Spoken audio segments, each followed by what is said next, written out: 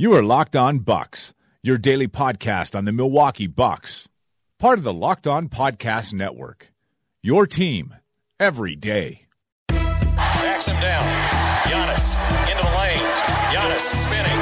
Fading shot. Up. Good for Giannis at the buzzer. Win it.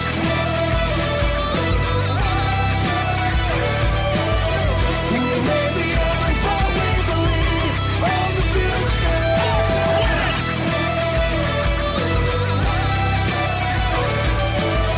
We may be young, but we believe on the future. Win it. Welcome to Locked On Bucks. I'm Eric Name, and joining me as always is my good friend Frank Madden. And bringing you today's episode is Draft. Our friends over at Draft are always with us. We're always having a good time on Draft Wednesdays. I really thought I was going to come home with it last week. I had a Lou Williams go for 50, and I was like, okay, I have to win. And then I just didn't get enough production out of Marcus Saul and some other guys, and, well, I ended up losing some money. So come do it again. You guys can have the chance to come take some money from us, and that'll make us sad for a short while, but hopefully you'll enjoy it, and hopefully we'll enjoy it. Or maybe Frank and I will end up winning, and you can do that at Draft. Download the app or go to draft.com and then use promo code LOBUCKS. Again, that's LOBUCKS for Locked On Bucks, and that'll get you a free play on your first deposit at Draft, so you can participate in the Locked On Bucks draft for free. You can just hop in with that ticket that you get with your first deposit. Normally we're to the point where we're doing a couple leagues. So we'll probably do a couple again tomorrow and have a little bit of fun, and hopefully you can get into one of those leagues. Frank, we were kind of talking about what we wanted to do tonight, and I think we've found some good directions here. I think I'm pleased with where we're going to go with this, so I will ask you, how are you doing today? I'm doing fine. It is below freezing in Texas, so Yikes. all you Wisconsin peeps, I'm sure you're really feeling bad for me right about now. There was basically Dallas and Austin were shut down today because of concerns over bad roads, and I ended up driving, and there was basically nothing. So Well, that's good. Texas being Texas, but no, I'm doing fine, and I feel like the games have been coming really quickly, and somehow we're now past the halfway point of the season. Actually, Yeah. They kind of flew by with those 3 games in 4 days. And one thing we had been talking about for a while was taking inventory of our over-unders from the preseason, which that's not good. That's not good, which I'm sure everybody has already completely forgotten about. And maybe we'd be better off keeping people thinking that we didn't actually make these, but we didn't do too badly. But Okay. It is kind of funny to kind of go back, and especially because I actually did some homework, and I jumped through both of our pods. Man, we gotta get an intern, Frank. That's an intern's work. Like re-listening to a podcast and actually writing down things like that. Yeah. Those two things sound like intern jobs. Yeah, I mean, I made a table, so it's pretty intense stuff. So that's the level of care I put in today's pod. But yeah, we have I don't know, like 14 predictions. Okay. That we each made, and it was close in terms of the battle for who was more right up to this point of the season, and kind of funny to see which ones are like, which it also just funny to see like where we put the over unders, relative to now what seems reasonable. So yeah, I mean, if you're good, I can jump into them, and we can see how we did. Ooh, let's do some news first. And I guess I don't even know if I want to call this news, but I guess it's just something when I think about news and notes at the start of our podcast that we should mention. Last night I tweeted out something about Mark Stein does a weekly power rankings for the New York Times, and in those power rankings, I think he ranked the Bucks 11th or 12th in the league, and then also just included a tidbit that essentially says DeAndre Jordan is someone the Bucks would like to have, and everyone in the league knows it. Like, it is an open secret, and everyone is aware of it. And I believe Mark hopped on Dunked On, hopped on the Dunked On pod and essentially said the same thing, that yes, the Bucks would very much like DeAndre Jordan. I believe on the Dunktown pod, he also mentioned that Jabari would probably end up being the way to get to it, just because that is how. I mean, if you're gonna want to sign DeAndre going forward, you kind of have to clear out some space that would be coming up this summer, and well, Jabari would be that space. So I'm gonna say this. People asked me last night, well, what would they have to give up and how serious would it be? And I would say, well, if it hasn't happened already, I would say they have to give up a lot. Because if DeAndre Jordan was available for cheap, I think the Bucks would have traded for him already, because the connections are there. We've been talking about a DeAndre Jordan Bucks rumor before he made Jeff Schwartz his agent, and we're certainly talking about it even more after he made Jeff Schwartz his agent. So I'm just going to say the trade deadline is on the 8th at 2 p.m. Central, I believe. The DeAndre Jordan rumor is not going to go anywhere. And when I say it's not going to go anywhere, I'm not saying that there won't be a trade, that they won't get something done. I'm saying that it will literally be present. The rumor will be around until the moment the trade deadline passes. And then maybe again in the summer, the Bucks will be connected to him or something. It's not going anywhere. It will exist. It will continue to exist until the moment DeAndre Jordan is traded or the trade deadline passes. Yeah, I think both of us are, pretty. I've been pretty clear that we just don't think sort of the pile up of cost it would take to make a trade work just makes sense. And by that I mean what you'd have to give up plus what you'd have to commit to him moving forward, especially if you don't want to be risking the possibility that he walks for nothing in the summer, which he could. And then on top of that, what is he kind of adding to the team over the longer term? And the other irony here is the Clippers are only one game worse than the Bucks. I mean, it's not like the Clippers are tanking right now and giving up, and they were kind of left for dead when all those injuries hit. Yeah, and they've bounced back. Lou Williams has been awesome, and they've just kind of recovered. Yeah, and so what does it say about the Clippers, or what does it say about the Bucks and the Clippers, that there would be a rumor that the Bucks want to trade for DeAndre Jordan when the Clippers are right now no worse than the Bucks? And I don't know. I mean, it's not like DeAndre Jordan has said he will never stay in LA or that he really wants to come to Milwaukee. There was the rumor about him wanting to go to Houston, which seems pretty impractical because, I mean, he's from Houston. That's why this rumor exists. Yeah. And he, maybe he does like Chris Paul after all, or he does like James Harden. But yeah, there's just a lot of questions here, because basically you're saying that DeAndre Jordan is going to be part of your new big three. Because if you're paying him, God knows what, $25 million a year, $30 million a year, I mean, an insane amount of money. Certainly more than it would cost to keep Jabari Parker, I would guess. Guess, maybe not 100%, but I would have to think. So yeah, it's just that's just a weird future to lock yourself into, right? I mean, a guy who, when you are playing the very best teams in the league, might not be even a guy that actually makes sense to close games with, because again, fourth quarter he doesn't shoot free throws well. Granted, the Haka DeAndre thing is less of an issue now with some of the rule changes, but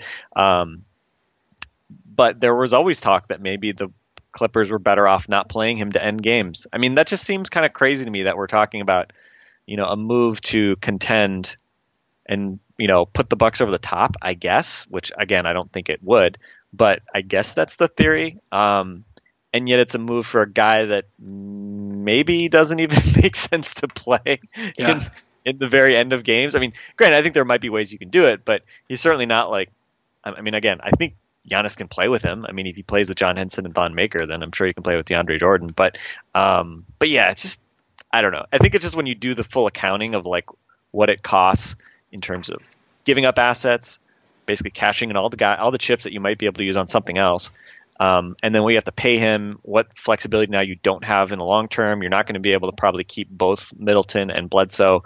Yeah, it's just a weird.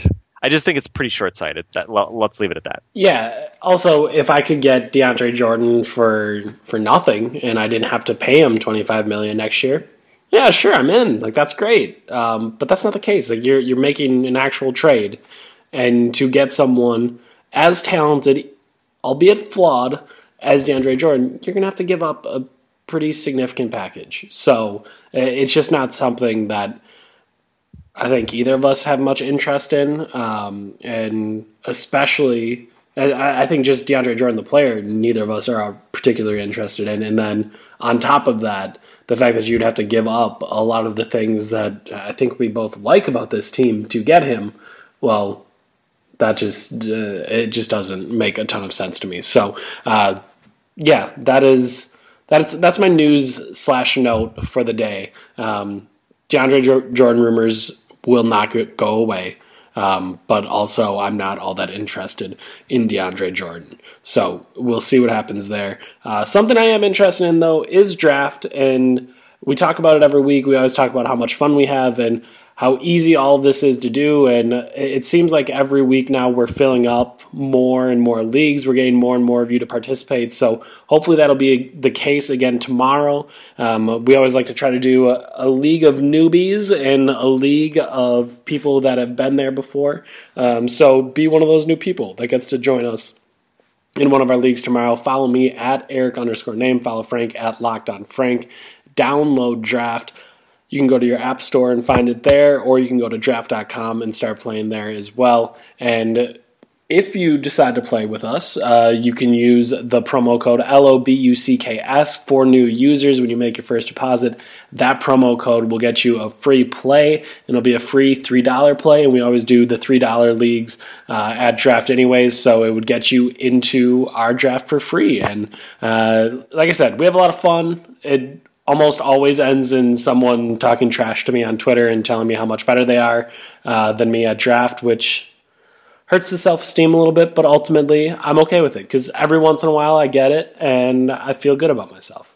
And we'll see if tomorrow can be one of those days. That would be great. If not, whatever. You can take a couple of my dollars and it'll be fine. But we'll do it again next week. We do it every single week, so hopefully you'll join us there again tomorrow.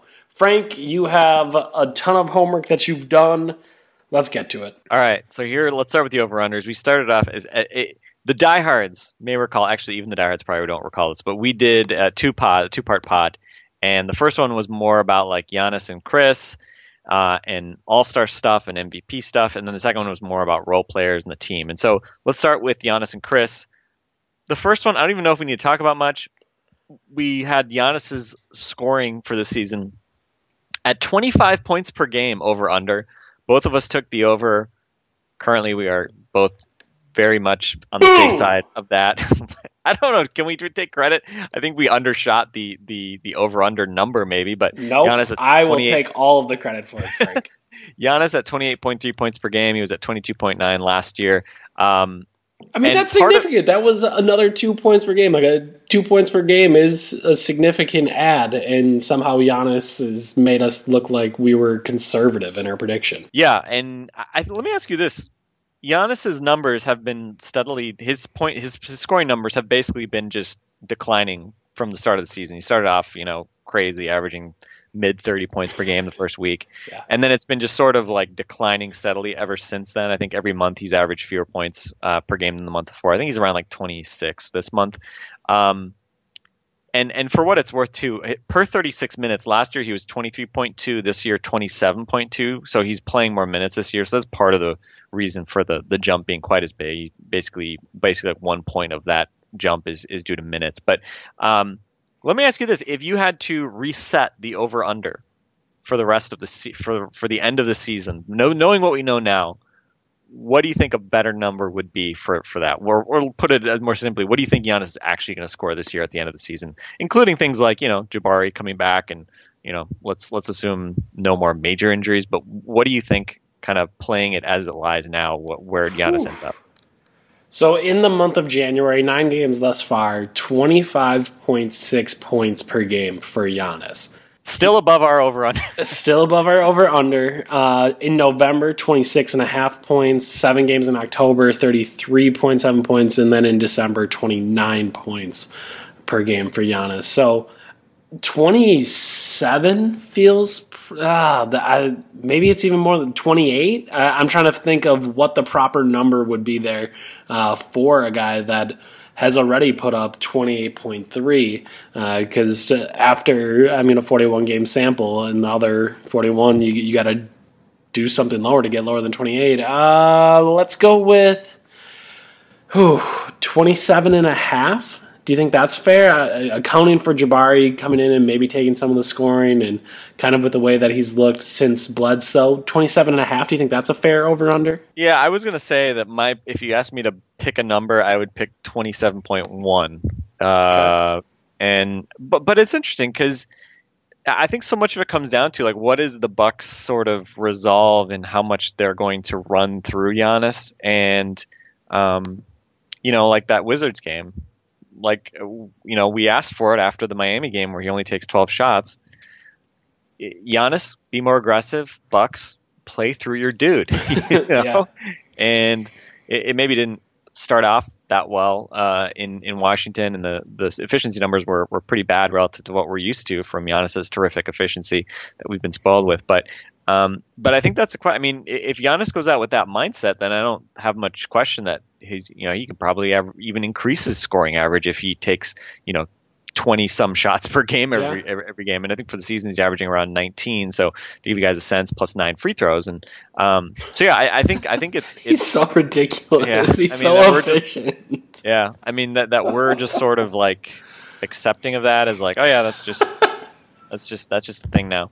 And interestingly, to give you guys a sense of this as well, so per 100 possessions, Giannis is averaging 38 points per 100 possessions. Okay, and I thought it was interesting because I was trying to like do comparisons between like Giannis and Kareem, and I was early in the season I was looking at that, and I was really surprised, but because of the pace of games and stuff like that, Kareem was never higher than 33 in his career, 33 points per 100.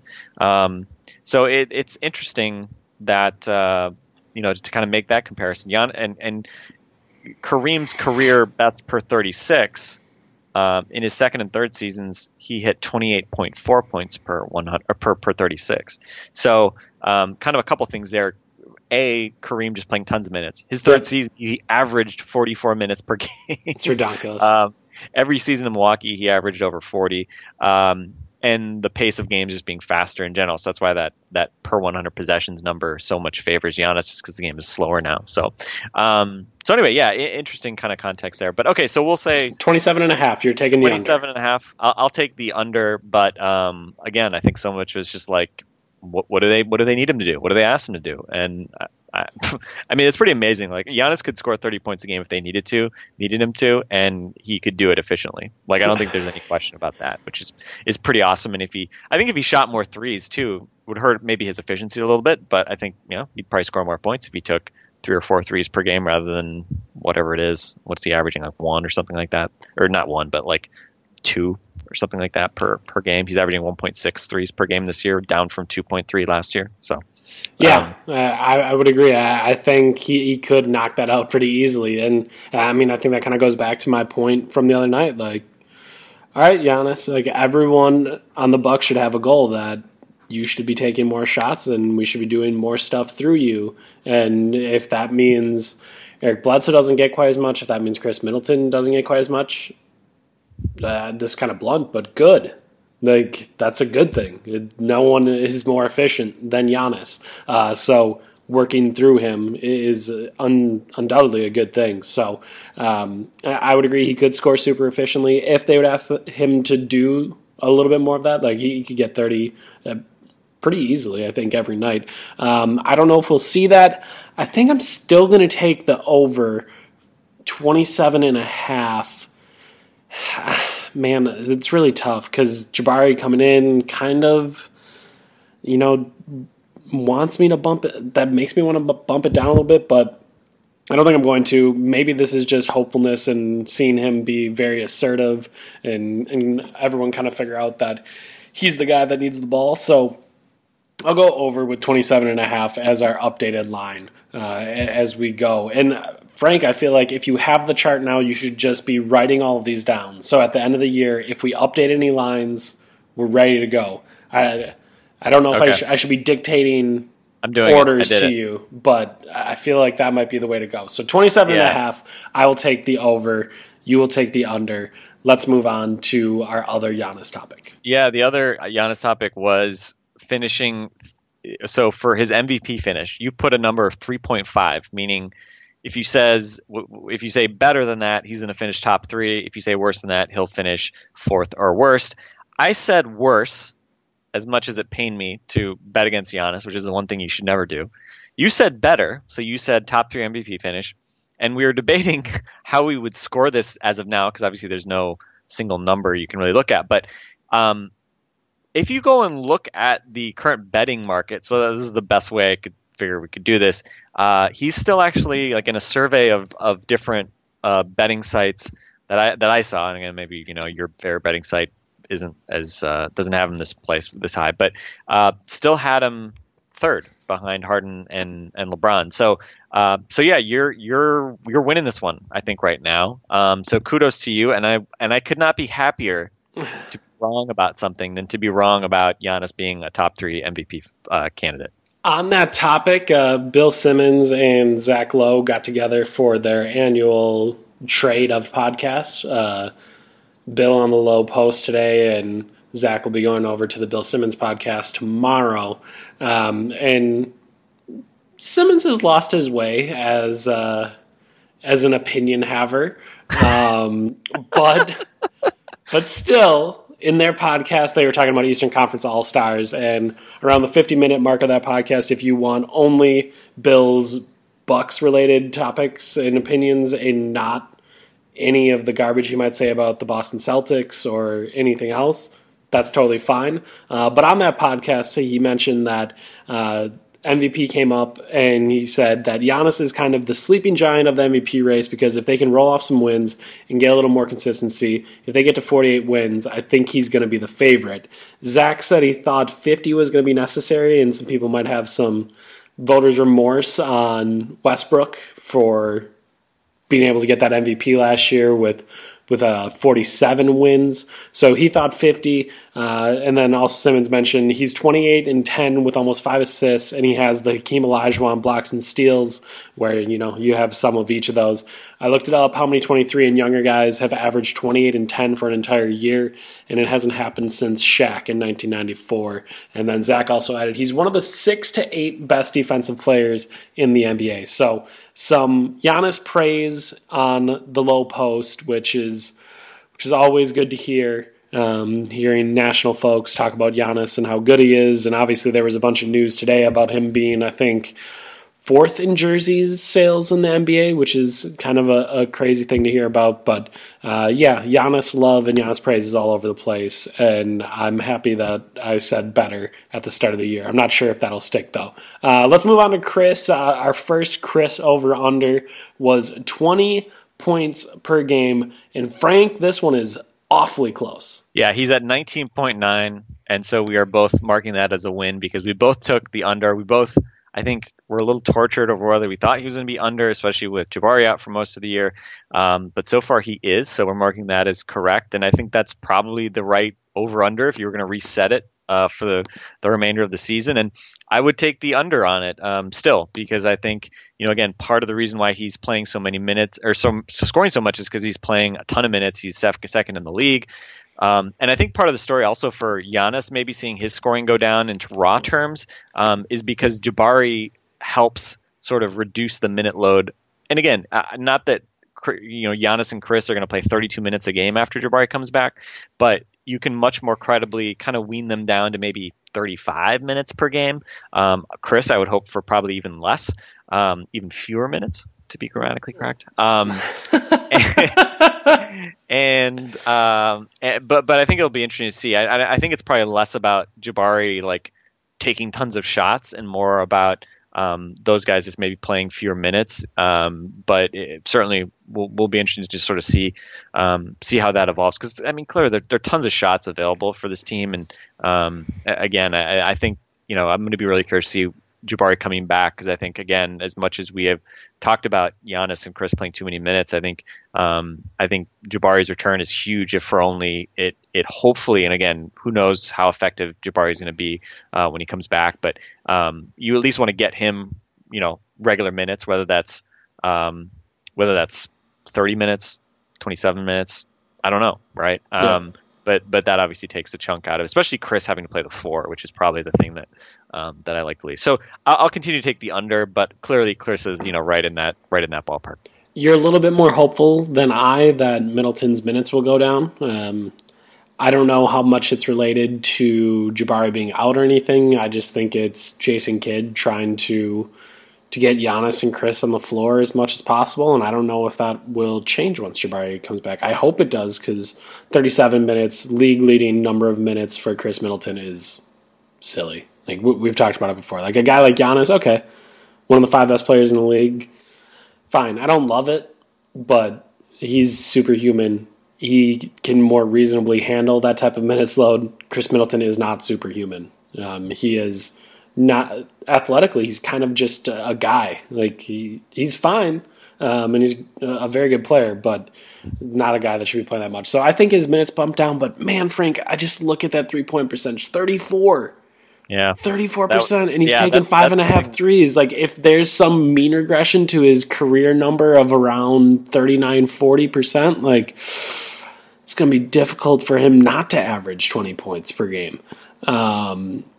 And he's just under at 19.9. I'm taking the over. I don't feel great about it, and Jabari concerns me, but hopefully it's Jabari taking some of Matthew Dellavedova's shots and some of Eric Bledsoe's shots maybe, and just Chris making like one more 3 a game. Like, it's, even if he takes a couple fewer 2, like, I'll go over. He's shooting also a career high from 2, though. He's 52% from 2. Last year, 46%. The year before, 46.6%. So I think he's also been kind of unsustainably good. We've talked about his mid-range jumpers. He's shooting, 48% on long 2s, 53% on 10 to 16-foot shots. Those are both career highs. Frank, now I'm not comfortable. It's fine. So I think some of those are gonna, you'll see kind of push and pull there. Let's kind of move on, because I think certainly the over under on threes is part of the story here, and we had him at 5 threes attempted per game, which is not very many. Like, you look at that and it's like, well, why should that be hard to average 5 threes per game? And it's like, well, he's never averaged more than 4.6. That was 2 years ago. Last year he was only 3.6. Yep. This year, obviously, some of it is the minute load, but he's at 5.5. And again, there's no reason he really shouldn't probably even be higher. So yeah, he's over that. Thank God. I don't know if I'd change the number at this point. I mean, you could say 5.5. I don't know, but I don't think he's going to be. Even with Jabari coming back, you could argue, well, hey, there's going to be more. There's going to be more open threes or something. I don't know if that's really the case. But my guess is that's going to be probably where it is around the rest of the season. I think the number's fair, and I think I'm going to stay with my over. Let's go to. I think we can almost decide this one right now. 1.5 All-Stars was the next one, which was essentially asking, do you think Chris is going to be an All-Star? Yeah. Both of us said under, so we both took the Bucks will just get 1 All-Star. And even with Eric Bledsoe coming in, I think I feel pretty safe marking that down as an under, unless there is a rash of injuries in the Eastern Conference that somehow sneaks in Middleton, and I mean, like, it would have to be like 6 dudes in the Eastern Conference that got hurt, like, to get him in. So I think I feel good. We both said the under there, and I think we're both going to get that one right. Up next, speaking of taking unders and getting it right, we nailed this one. Thon Maker, 24 minutes per game, and currently he is at 18.3 Do you think we need to update that line to 20 minutes per game? No. And I would say, I mean, do you think there's any reason to even increase the number from what he's getting right now? Because I don't know. I don't really see Thon on some upward trajectory. Again, maybe he figures some stuff out. Maybe John Henson starts to struggle more. But, I mean, who knows, right? I mean, if they go off and trade for some guy, it could get lower. Maybe it could get lower. I mean, this is a random sample. The last 5 games, that's 17 minutes. So it seems like it's a pretty stable number. So I think 18 is probably a reasonable number. And when I was listening to the podcast, I had said I thought it would be more in the 21 to 22 minute range. But it's funny to look back because, I mean, at the time we thought, oh, well, Greg Monroe is going to get 20-some minutes per game, and Thon gets the rest, and Henson gets some random minutes, and obviously ends up being a very different situation. Although Thon, not that different than maybe what we expected. Although certainly his performance has been worse than certainly we expected. Tony Snell, 40% from 3 last year. He hit that mark. The question was, could he sustain it? Getting the new contract, was it going to be that 1-year kind of blip? You were a believer. As much as it pained me, I was not. And so far, I'm happy to report that you are in the right on this one. He's at 41.4%. Of course, he was much higher for a while, and it's kind of come down a bit of late, as we've discussed, but still at 41.4%. I think we can probably leave the number there, and I don't know. I'm actually not even sure if I would change my pick to over at this point. But saucy. But obviously, and there's no necessarily strong reason for that, other than maybe the bias of seeing him miss a lot of shots of late. But certainly he should continue to get open looks. But obviously, of late, they haven't been going in as often. Can I tell you how much fun I had watching the Milwaukee Bucks play in the third and fourth quarter against the Wizards when they actually had threes? Like, I had forgot that's a thing that they could do. I just didn't remember that. Oh, you can make threes. Because with the way they've been shooting for the last week, I didn't really remember that. So, yeah, if guys want to make some threes again, that would be awesome. Obviously, Tony's been slumping here and obviously pulling that percentage down, but I'm okay staying where I am, keeping the number at 40 and staying with the over. I'm going to keep believing. And you mentioned kind of the idea of, will new contract Tony be as good? And I mean, I think he certainly at the start of the year was as good as he was the year before, and even had some of those moments where he was doing something new. And we've seen some more of those. Like we saw that pump fake two-handed dunk on Draymond in that Warriors game, and he's doing more things, which is exciting. And then also thus far, he's had 41.4% from the three-point line. So I think Dean, our friend at All the Bucks, had posted something about Jacob Goldstein put together a tool about like how much value are you getting out of your contracts, and like Tony wasn't getting a ton of value. I think it was either just slightly negative or about even, and it was just like, okay, I thought there was a chance that Tony at that number could really drag you down, and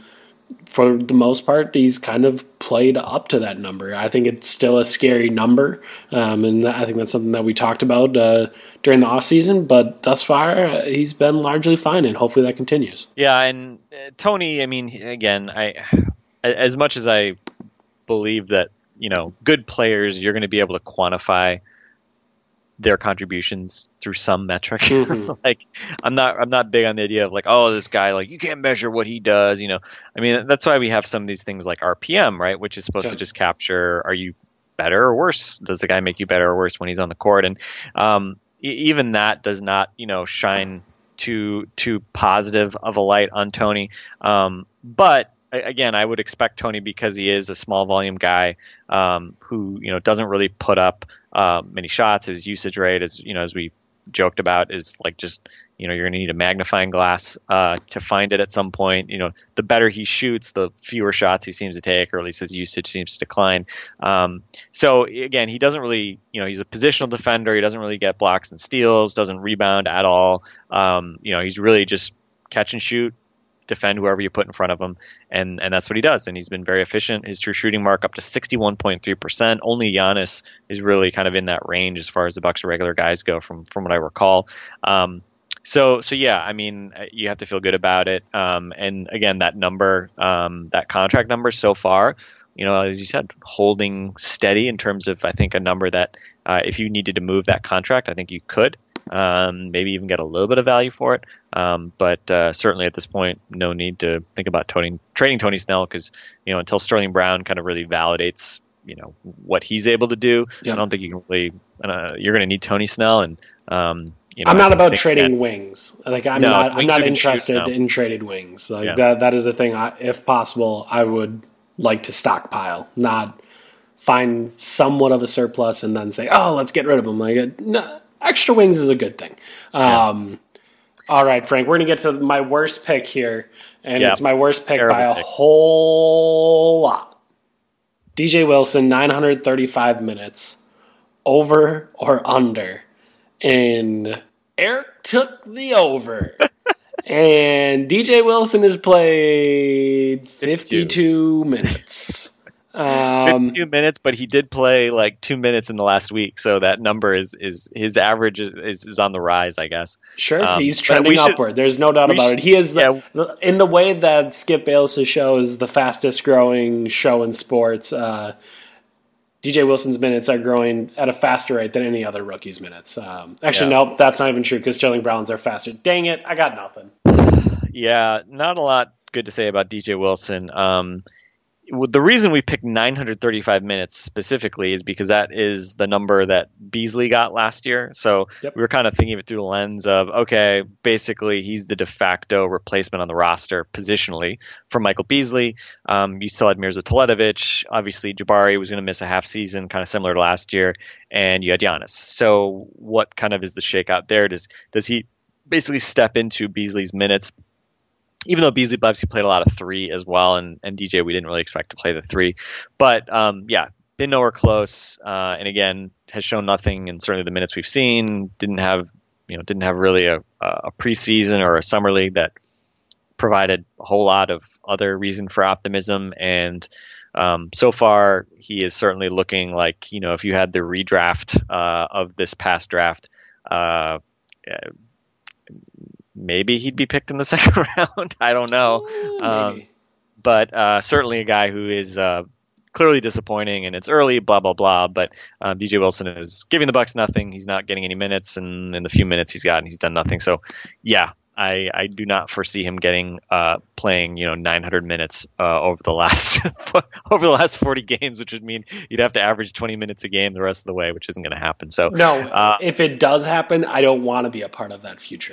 I'm more than happy to take the L on this one, because I do not want that one to be right. It means that Giannis and Jabari were both hit by an asteroid or something like that. Correct. And probably Chris Middleton too. Yes. Basically, the Bucks would have to be down to 5 players in order for DJ Wilson to actually play minutes, probably. Speaking of rookie minutes, Sterling Brown, we picked, I think this was Rashad Vaughn's minutes number from last year. So basically said, could he take drink Rashad Vaughn's milkshake in this case, which was 458 minutes. We both took the over, and it's kind of hard to project this right now, because Sterling's only at 162 minutes right now, but obviously he's playing a lot more of late. And if he continues to see a similar role the rest of the season, then he should exceed that number. But this is kind of a little bit of a gray area one, because certainly if the current trend continues, then he'll probably be the over, and we'll be proven profits for saying that he will hit that 458 minute number. But so far, again, he's going to have to kind of continue at this accelerated pace to hit it. I mean, he's picking up fouls at a DeAndre Liggins rate, so I feel good about his ability. We are both Sterling fans. I think we've been Sterling Brown fans for a while now. Obviously, one of the guys that we had on for the draft last year, Cole Zwicker, is a big fan as well. So we felt pretty confident about what Sterling could do this year, and I think the last couple of weeks we've kind of gotten to see that. So hopefully that continues. We don't need to change that line, and I would say for me, I'm hopeful that we are correct in saying the over there. I hope that he does get enough minutes to kind of take that spot and hopefully become a more secure and stable part of the rotation. Moving on, Bucks defense, over under 10th. And before all of our listeners laugh, and I didn't get it even in before Frank laughed, one of the things that we said was this team has a bunch of quality defenders. We've seen a number of these guys put up good metrics before. The eye test would tell you that a lot of these guys can play. And this was before they traded for Eric Bledsoe, who's a plus defender as well. And we thought, okay, either this Bucks defense is going to make some changes, make some adjustments, and be in the top 10, or they're not going to make many adjustments. They're going to play in a very similar way that they have in the past, and they're not going to do well, and that is not going to be good for Jason Kidd and his job security. And, well, they're 24th overall defensively. We both got this right. We did both say, we did both take the under, which would be that they are worse than 10th defensively. Or I guess the over, I'm not really sure. But either way, we said they would be in the range of 11 to 30. I think on the podcast I was talking about 14th as a way that, okay, you have a top 5 offense, you get in like that middle range defensively, and you can put together a really nice season. They've not done that. They've been good offensively, but defensively at 24th. I want to update this line, Frank, and I want to make us pick over under 20th by the end of the season. Well, I haven't checked the numbers recently. I know Dean Maniat on our podcast recently talked about the Bucks having the opportunity to move up to the middle of the pack defensively, because there's kind of, I think, some natural breaks in terms of just the way the numbers are. So it's like some tiers. Yeah, there's some tiers. So getting up to like 15th or 16th isn't necessarily that difficult, but then there's a bit of a break to kind of move into the top half sort of thereafter. So and yeah, I'm looking at the numbers now. Basically, there's a whole, if I'm using ESPN's defensive efficiency numbers, basically from Memphis at 16 to the Bucks at 23 is only a 1.2 points per 100 differential. But then from Memphis to Houston, which is tied for 13th, is a 1.2 points per 100 differential. So, so the first 1.2 jumps you, 8 spots or 7 spots, and the second jumps you, second 1.2 point per 100 jump gets you only 1.2 spots or 2 spots. So, so yeah, it's kind of interesting. I mean, and there's basically definitely a huge difference between sort of the elite teams, which is really, let's say, Boston, San Antonio, Oklahoma City, Golden State, Toronto, even and Philly, and then you kind of start moving down the list, and obviously it gets pretty grim as you kind of work your way down. So, I think for 20th, I mean, there are a couple factors here. First off, it's just inexplicable that the Bucks are this bad defensively. I mean, this is the ultimate, like, there's no way Jason Kidd can keep his job ? Part of when you look at this team, right? I mean, and a lot of times, like, we don't necessarily talk about Kidd a lot, kind of game to game, because, again, like a coach's, like I don't even think Kidd's like rotations are like that crazy. I mean, we've talked about like the starting 5, and again, we don't agree with starting Brogdon. But, for the most part, I mean, other than like starting Brogdon and playing like Giannis and Chris too much, Sterling Brown's now playing, DeAndre Liggins is gone, which again, maybe not because of Jason Kidd or anything like that, but like, it's not like the Bucks rotations are insanity or something like that, right? I mean, you have 2 centers. You play your 2 centers. Thon maybe plays too much because he's just not good right now. I mean, even from in years past, like that was something in, last year's podcast where we would talk about pretty regularly, where he was trying to juggle 3 centers and staggering patterns were changing every other game. Like there was just a lot. And right. This year there's just, it's kind of, again, there's still randomness in terms of like some of the bench rotations. And there are still things that we complain about. Yeah. But for the most part, like, the reason why you question Jason Kidd isn't so much because this rotation came a little bit too late or whatever like that. I mean, for me, it's just the results, Yep. Like, we know this team is talented. We know this team is I mean, this is a way better team personnel-wise defensively than they've had the last 2 years. And right now they're worse than they were each of the last 2 years when they were not good. Yep. So again, it's sort of one of these things like, like when we do the accounting at the end of the season, how can you possibly, and again, even if the Bucks get up to 16th or something like that, and I'll say the Bucks will be better than top 20 because I just don't know how you can continue to be worse. Again, part of me is like, I don't want to again, you can't trust Jason Kidd, you can't trust the Bucks. But it's just like, I mean, good God, like how can this team continue to be so bad defensively? They don't even give up many 3-pointers, which is one of our other over-unders. Yep. Like, they are, I think, a top 10 team in the league in terms of preventing 3-point attempts, which is the thing you're supposed to try to do nowadays.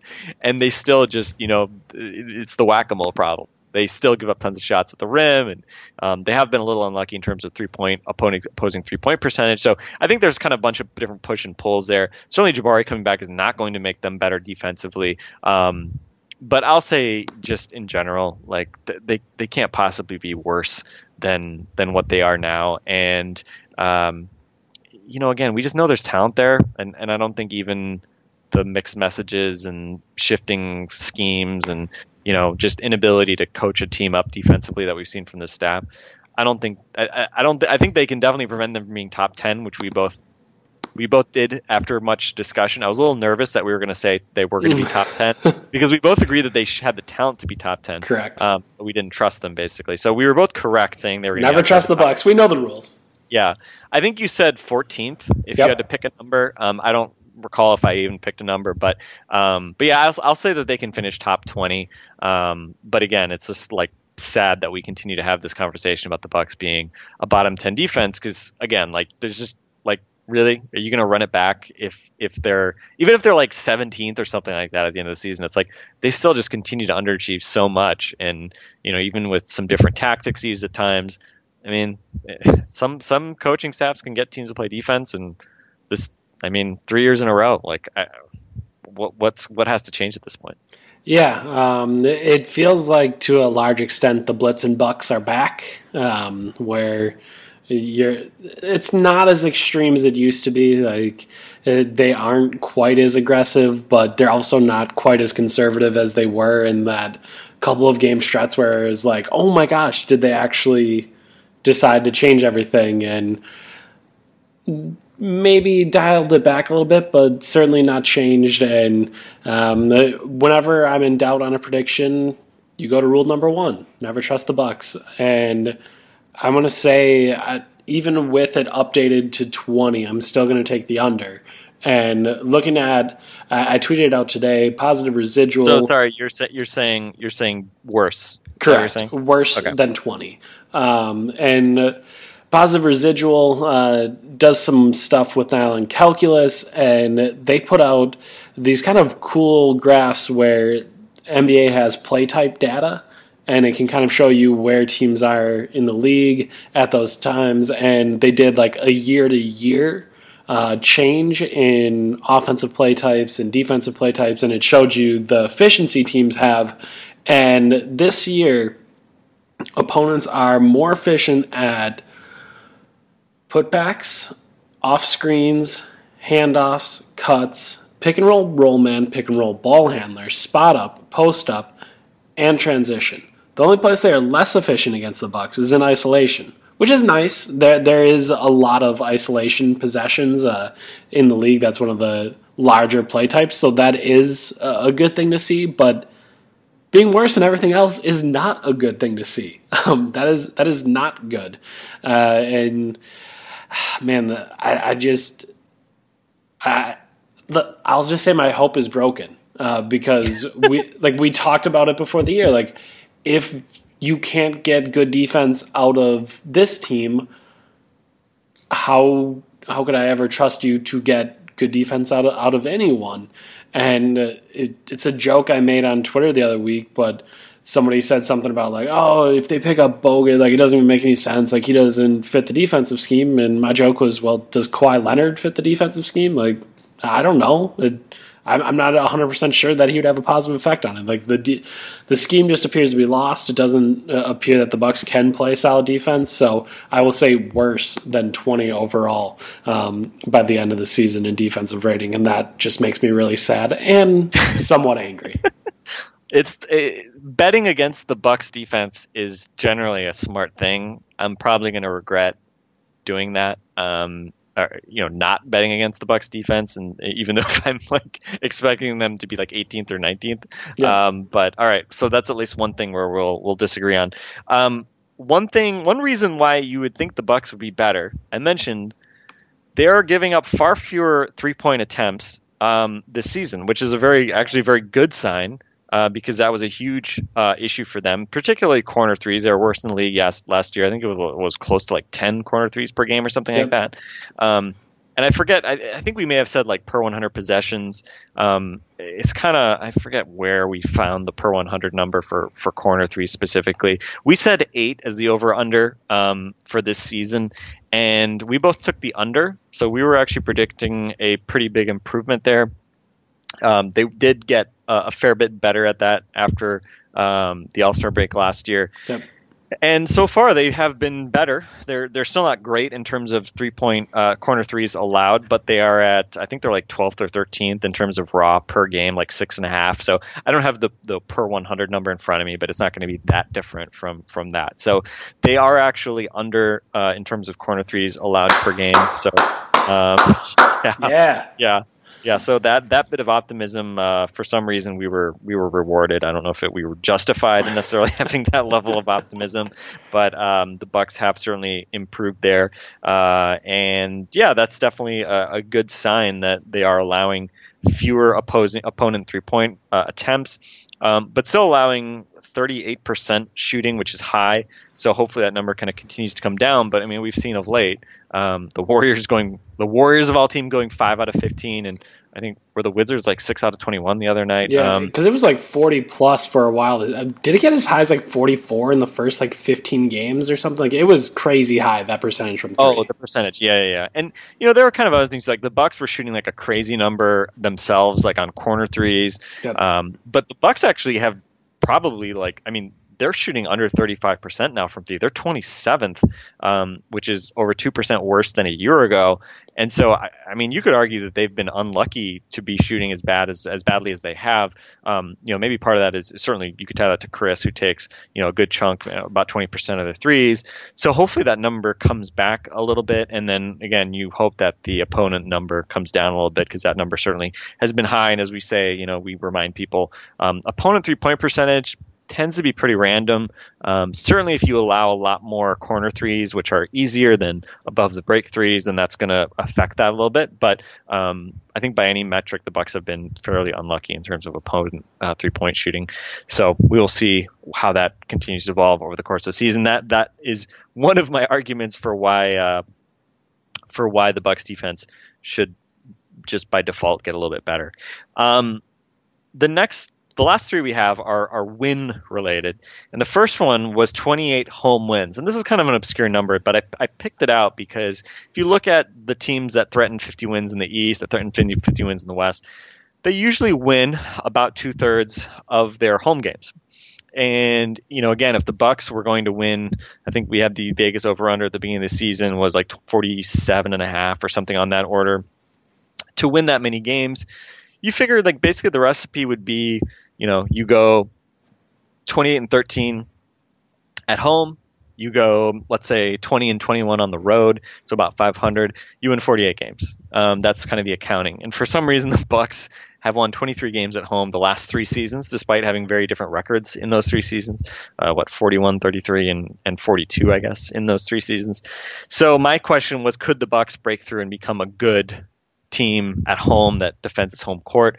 They have definitely been better, but they are 14-8, and so still below the clip to win 28 home games over the course of the season. We both took the under. I don't know if you had anything else to add to that one. I'd say certainly they've been at least a bit more consistent at home, but still not quite up to that sort of 50 win type math or even 48 win type math in terms of protecting the home court. Yeah, I mean, I think we're looking at a spot where this Bucks team kind of they've had some of their rough stretches of schedule already. And I think when you look at February, there's maybe a stretch there where you think they can rattle off some wins, both right before the All-Star break and then after it as well. So maybe some of that evens out, and maybe they have a longer winning streak in them that can kind of swing things in the other direction. But yeah, as of right now, not looking good. But again, it's a situation where at home you're supposed to do better and you're supposed to be more favored, but that goes against rule number 1 of never trust the Bucks. So it makes things a little bit more difficult. So we'll see where we go there. The next one we had was also kind of a random one, but it was 14.5 wins against the West. Of course, you play 30 games against the opposing conference or the opposite conference. Last year, the Bucks, I think, were 15-15. So you picked 14.5. Could they maintain the, in theory, good form against the West, which everybody always thinks of as being the superior conference? And we both took the over. We kind of thought a little bit about, the changes in the West. And I think our general sense was that sort of the perception of the West being way better than the East was somewhat overdone in terms of, the Warriors are there and the Rockets and Spurs. And okay, maybe the top, maybe it's a little more top heavy. But again, we felt like the Bucks could go 500 against the West, and certainly by the current metrics, they're going to easily go 500, maybe counting eggs before they hatch, but they are 12-6 so far. Interesting that they have been a lot worse against the East, 11-14. And again, some of that's probably like the selection of teams they've played.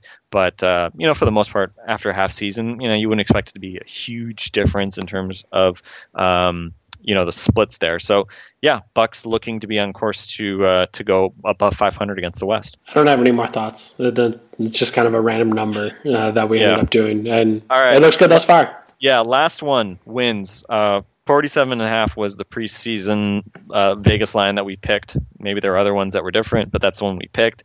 I took the under. I was saying 45-46 wins. That was just sort of the number I settled on. I think most people who listen to us regularly know that we have both said the Bucks are certainly have the talent and could win 50-plus games with maybe better coaching, yep, more consistency, yada yada. That would be, if we're listing off reasons, that would be the main that'd one. Be number one. Yeah, that would be the main one. I took the under with 45-46 wins. You took the over at what you were like at 48 or 49 wins, I think. So are you changing your prediction for the rest of the season? I think I'm okay. Most of my belief in the Bucks doing that was kind of based in Giannis being awesome, and Giannis has been awesome thus far. The Bucks have added Eric Bledsoe, and it hasn't led to them being all that much more consistent at this point or winning a ton more games. But I think, like I said, maybe in February there's a little bit of a stretch where they should get some wins, and I'm just going to stay. I probably shouldn't. I should probably switch to the under, but I'm going to stay with the over. Yeah, and I'll stick where I am too. Again, the Bucks, nominally are kind of on track from a winning percentage wise to end up somewhere close to, let's say, 45 wins. But again, you look at other things like point differential, and you say they've actually been a bit lucky. So, Yep. We know that this team is capable of being better, right? They should be better. Yep. The kind of schedule the rest of the way. As you said, it's probably a little bit easier. Again, we'll kind of see how this shakes out. Certainly, I think Jabari is kind of probably the big X factor here. If he gives them, decent, sort of like last year, anywhere close Jabari, and you can, rest Giannis and Chris maybe a little bit more. Maybe you cut down. Certainly, if you think about the minutes we've seen so far this year, if you can, effectively swap out like all of DeAndre Liggins' minutes for Jabari and Sterling Brown, I feel pretty confident that's a positive trade. So we'll see. And again, if they can play better defensively, maybe they hit more threes. I mean, you can obviously kind of construct a narrative in which the Bucks could still get up to, high 40s, but by the same token, you kind of look where they are now. I mean, to win 50 games, that'd put you at 50 and 32. You already have 20 losses, so you'd have 12 more losses and 27 more wins. I mean, is this really a team that's going to go 27 and 12 to finish the year? Again, last year they were 23 and 30 at their worst point in the season. Yep. And they finished the season going 19 and 10, I guess. So that, they've run off streaks like this before. But this is obviously one of the tough things about this Bucks team is they just can't kind of play at a really high level consistently for extended periods, and I think that's the big question the remainder of the season is, they've won close games, they've had some things go their way, even though we've also mentioned things that haven't gone their way, which is why the point differential is still, certainly their wins are outpacing their point differential. So yeah, I'd probably still stick kind of where I am, maybe 45, 46 wins, but again, I'm frustrated to say that because I feel like even with kind of the unimpressive numbers that they've put together so far, I mean, it's still a really talented team that could still play at a much higher level. Yeah, I just see 3 against Orlando, 3 against Brooklyn, 2 more against Atlanta, and like in my mind, that feels like that should be 8 wins. I know it won't be, but you've got all the Cavs games out of the way. You've got 3 out of the 4 Celtics games, I guess. Yeah. So you've already kind of knocked out some of those more difficult games. You've got have they played Toronto twice now or 3 times? At least twice. So obviously they have knocked out some of those harder teams in the East, and obviously some of the good teams in the West they've seen as well now. Like I said, like they just haven't had a big win streak at all this year, and I guess maybe that just makes me a hopeful idiot, but we'll see. I think there's maybe some spots where they can grab some wins there. And we'll see if they can grab a win tomorrow, or I guess tonight, as you'll be listening to this on Wednesday. That's it for our over-unders. We will go over those at the end of the year as well and see if any of the changes we made were necessary or if we did a good job there. The Bucks have the Miami Heat tonight. You just saw the Heat on Sunday. And it's funny with the Heat, again, I don't know if we're going to do a real in-depth preview with them, but I should really look up Giannis's splits. But obviously I work at ESPN Milwaukee, and we have a sister station in ESPN West Palm Beach. And some of the people there always joke with me about how I'll talk about how good Giannis is, and they'll see those tweets and then just be like, what are you talking about? Like, Giannis is like not that good. Like, what are you seeing with that? And I'm just like, what do you mean? And they're like, well, every time that we get to see him for a full game, like, he doesn't really have great games. And I was like, okay, maybe that's the case. Like, I don't really know. And he's now played, 15 games against them. 15 games against the Heat. And obviously everything is kind of dragged down by those early years for him, but 15.9 points per game, 6 rebounds, 3 assists. And as you think about it, like the Heat, like I'm trying to think of games he's had against the Heat, and I just don't think of really great games. Like for the last 2 years, they've had James Johnson, and they can put him on Giannis, and he's always very physical with Giannis, and that kind of bothers him. And then you have Whiteside on the backside, and that's kind of always bothered him. And when you put those two together, like if there are ways where Giannis is going to have, I don't want to say subpar, but below his normal output, like there's a rim protector that's able to challenge stuff at the rim, or there's a really physical defender that's also quick enough to stay with him. And the Heat for the last 2 years kind of have had both of those things with James Johnson and with Hassan Whiteside, and that was something we kind of saw on Sunday. Yeah, interesting. 2 years ago, in 3 games against the Heat, he averages 22 points a game on 60% shooting. Last year, under 20 points a game on 48% shooting. So worse last year, when obviously he made huge strides in his game overall. Worse last year than he was 2 years ago against the Heat. I just think a couple years ago, I think that was the year where he had that. Remember, there was that late game where he yammed on Bosch with his left hand. Yeah. Yeah, and I think and I don't know if it was that game or I think it may be in a different game where he and Jabari both played really well, and they beat the Heat with Wade. So yeah, I mean, you have to kind of go back a bit. It seems to really find some good Giannis games against the Heat. He did have that incredible dunk in the one game they beat the Heat last year. I don't know if they won him twice against the Heat last year, but remember that double pump crazy dunk that was in a game that they won against the Heat at home. But yeah, it just seems like the Heat have been giving him some trouble, certainly, and the amount of bodies they can throw at them, and obviously when the Bucks shoot 4 out of 28 from 3, not helping. The Heat are not going to feel any worse about throwing, packing the paint and shading off their perimeter responsibilities to help onto Giannis. So I think it'll be very interesting to see, given that they just played a very frustrating game against the Heat in which Giannis was not that involved, just taking 12 shots, scoring 22 points, which obviously is low by his standards.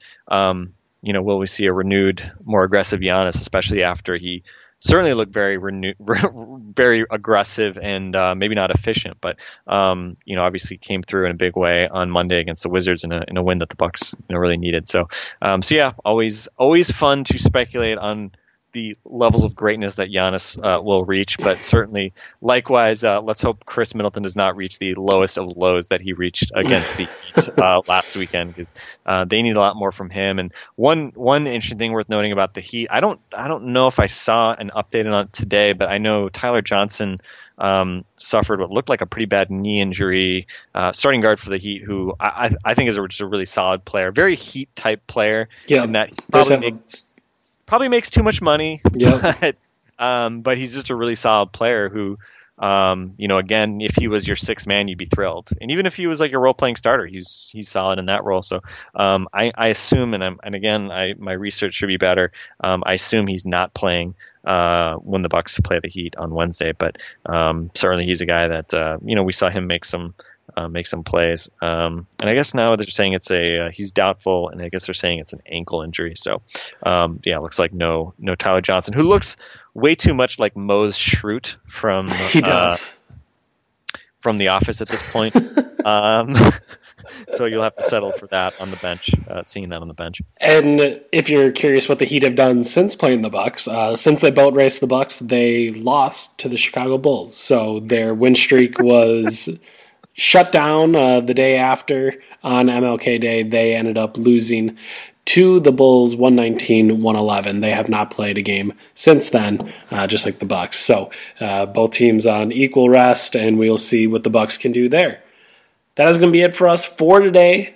Obviously, this podcast was brought to you by Draft. Our friends over at Draft have the promo code LOBUCKS. Again, that's LOBucks for Locked On Bucks, and that'll get you a free play in one of the Locked On Bucks drafts that we put together. Again, I'm at Eric_name. Frank is at Locked On Frank. If you follow us on there, that means we can invite you to our Locked On drafts every Wednesday, and then you get a chance to try to take our money. So make sure that you take advantage of that, because one, I would like to talk trash to you, and two, if I can't talk trash to you, at least you'll take my money. So we will see how all that goes.